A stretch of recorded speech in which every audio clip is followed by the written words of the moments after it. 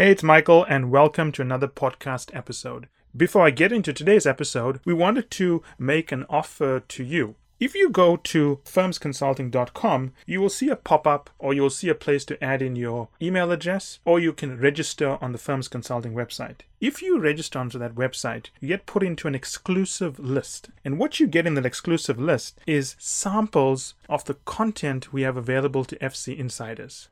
So, that said, I hope you enjoyed today's episode.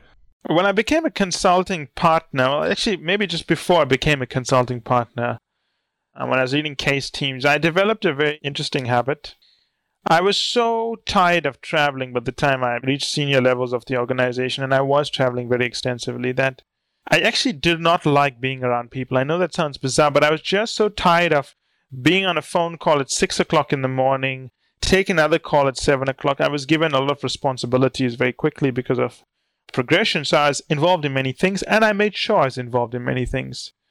But the point is that the workload became quite significant, and then I'd be in projects, and then I'd only finish working with the teams around maybe 8, 10 sometimes, go home, do my own work, make sure I'm ready for the next day. That getting my own personal time became a problem. When I moved up to very senior levels of the organization, I was involved in a lot of business development, obviously dealing with clients, talking to clients, helping clients develop their business. I just want to make that distinction. When many firms say business development, they mean sales. That's not what I mean. I mean helping clients become successful. Sales is a very bad word to use amongst the big four. But the point is this: I struggled to get time alone to do anything. My secretary would book me into meetings one after the other. And then there were some nights where I'd have dinner 3 times, and the food would taste like sawdust. Literally would taste terrible because you're just not enjoying the food. You're there to discuss and think and really put the client's interests first. And I mean, when I used to attend these dinners, I always used to make sure the client came away feeling that they had got something valuable from this.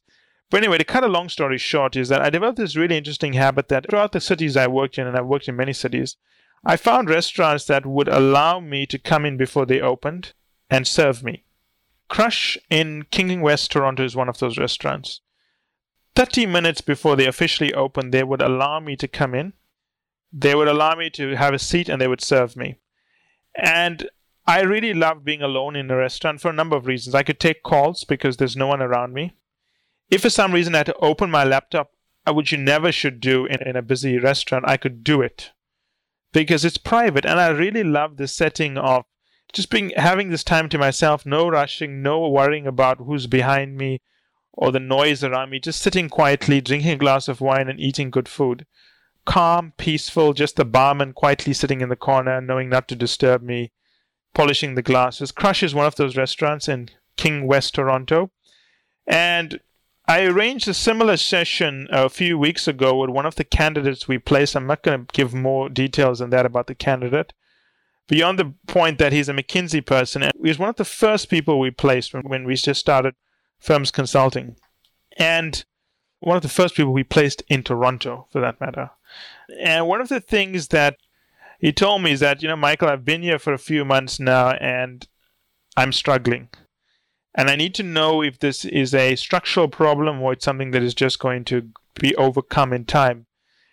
And our philosophy is always to help our candidates as much as we can. So I went down to Toronto and I went to King Street West Crush, and I, as usual, arrived there 45 minutes early. They were able to serve us these really wonderful scallops and a beautifully braised chicken breast. But anyway, besides the point. So we sat down and I wanted to understand the issue here. And this guy isn't bad. I mean, he's got a fantastic background, top 5 business school.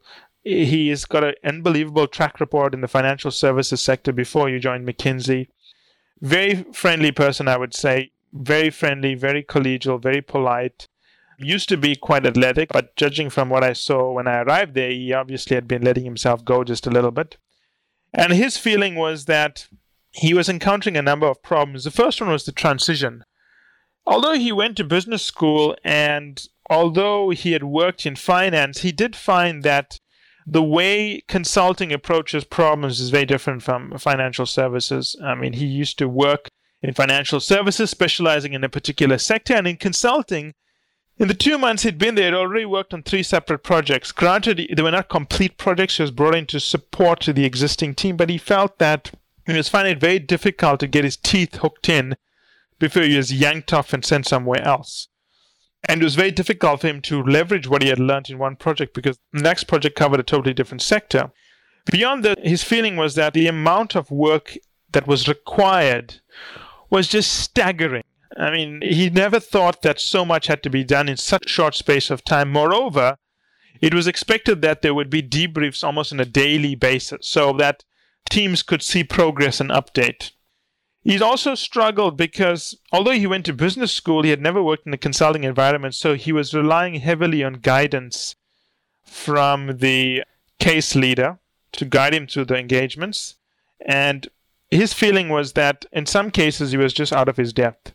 And especially when he was talking with the principal, they would give him ways to approach the problem that he didn't fully understand, and he would go ahead, but he's still not sure if he's doing the right thing. Finally, time management for him was a huge issue. He just couldn't manage. I mean, he was flying out on Sunday nights just to make sure he set up enough time for himself. He'd arrive home beat on a Friday. He just wanted to crash on the couch. He just couldn't manage his time. He had no life beyond work. Personally, he was struggling. Part of the deal he had made with his wife is that after they had been married for a few years, the transition away from banking would hopefully give them more stability in the sense that it was something he could build in for the long term, given all the uncertainty in the investment banking sector. And the hours he was spending away from home had removed the certainty that came from knowing that he wasn't going to be fired in the financial services sector.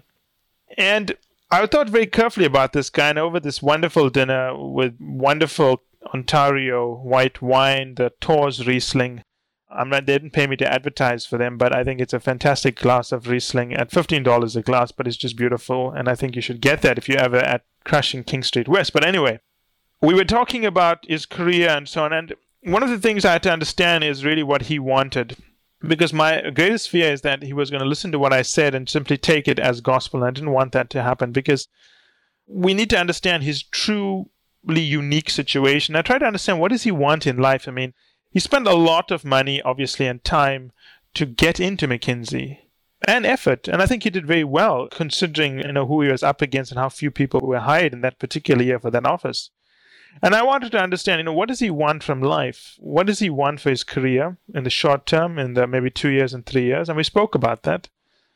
And then my thinking was that if I understood that without leading him, we could then craft a plan to get him there and see if more time in consulting was required. Now, I've personally felt that he had what it took. And the transition he was going through was certainly not unusual. I mean, I told him stories about my early days in consulting, my first project, which was an absolute disaster. My first financial modeling project was so bad that I'm pretty shocked that I stayed in consulting. I mean, it was really bad where the senior partner had to step in to help me build a model, and I was there sleepless nights in the office and so on. But the point is this. A lot of people have rocky starts. It doesn't determine how you'll be successful in the future. What determines whether you'll be successful in the future is how you respond to these obstacles and challenges you face. So he spoke about what he wanted, and his feeling was that he was enjoying consulting, but for some reason he didn't have the ability to navigate himself through the week and plan his week and plan the month and take control. So clearly he wanted to be a consultant. I thought that was the best career for him, and I thought he could make it. So we spent a lot of time talking about the first 3 projects he was on, how it went, how he felt he performed, where his weaknesses were, what was the feedback he received, and so on. And one of the things I realized very quickly with this guy is that he doesn't take control of a situation. If you're to look at the way he manages things, rather than being accountable for what he's doing, he is responsible for it. Now, what does that mean? Well, accountability means the buck stops with you. No matter what happens, no matter what is going on, if you are accountable for something, you will make sure it happens. Responsible are the doers. Someone else does the design and planning for you, and you just go out and implement it. I felt he was too responsible. For example, he was talking to me about an organizational survey he needed to do. And in talking this through, and asked him, so why did you not use the existing work that had been done by the team? He said, well, the engagement manager told me not to do it. I didn't really understand why, but I didn't want to question them. I said, that's not the way you have to do things. You have to be accountable. Accountability means that you plan, you design a solution, but it also means that if no one understands it, it is your job to make them understand it. So accountability is pretty tough, and many people cannot be accountable. They love getting direction, and they love going out and doing it, and they tell me they are leaders and so on. You're not a leader if you're given direction and you just execute it. Or you're given a plan and you execute it. You are then responsible. Because it is someone else's responsibility to make sure that everything works. Whoever has that role of making sure things come together at the end of the day, despite the problems that will come up, is the person who is accountable. And I felt that this guy was very responsible. And I told him, look, the next time you do a project, I want you to tell the engagement manager, look, can you give me a day to think about how I'd structure this and plan this? I then want to talk to you about it. When you go to see the engagement manager again, take his advice, but don't ask him to draw it out for you. Think about it and come back with a suggestion. Always come back with a suggestion. And it's your job to make sure the plan you put on the table can be implemented. It's your job to speak to the rest of your colleagues on the case project and find out if the plan you put forward does not duplicate what they're already doing, as well as uses the outputs they are producing. Clearly, he was too much on the responsible side, not enough on the accountable side. And I pointed out to him, there's nothing more demoralizing and irritating than being told by a partner what to do at 11 p.m. on a weekday and then rushing off to do it the next day when you don't fully understand what is required and you haven't bought into the concept. The other point I realized is this guy doesn't ask for help. His version of asking for help is sending someone a mail. If they don't respond to him, he just says they're not willing to help them. If you need something from someone, it's your job to break down the doors to get that information. And if that person doesn't want to help you, then you go to someone else and get the help. That's the difference between accountability and responsibility. The responsible guy is told to ask for help, and he just does enough to say he asks for help. The accountable guy will make sure he gets the help. And I did feel this guy was a bit, I think, slack in that regard. I also told him to take time away. When I was in consultant, I would make sure that, as I mentioned, you arrive for these dinners early just by myself, no one around me, and I just would just like to decompress. Even when I had team breakfast, I would arrive 30 minutes before, sometimes 45 minutes before. I would like to sit overlooking, if it was a beautiful city like Rio, sit overlooking the beachfront and order my papaya juice and just sit down and decompress. I don't want to talk to anyone. I don't want to order anything. I just want to drink my juice quietly and stare at the ocean. And I felt that he wasn't taking time away, so he was constantly doing things, and it was sort of piling up, like a pile-up, I suppose, on a freeway. And because he was never taking time to clear this pile-up, it was just getting worse and worse. And I told him, you got to take time away for yourself. You have to do it. And he wasn't doing it. Weekends were even worse. He'd be in the office trying to catch up on stuff. I said, you should never do that. Your lack of planning means that no matter how much time you allocate to things, you're just going to further and further behind. And finally, I did notice that this guy seemed to be obsessed with producing the right answer the first time. And I told him that's not the way it works in consulting. You have to be willing to come up with a straw model. For those of you who don't know management consulting or don't know the term, it's a draft version. It's not perfect, it's a draft version. And then you need to constantly make it better and better. Do not expect to spend 3 weeks working on something and not showing it to anyone, then pulling out your slides at the end and saying, ta-da, you'll be fired for that. There should be a policy of no surprises. Your team and your engagement manager and your partner must always know what you're working on.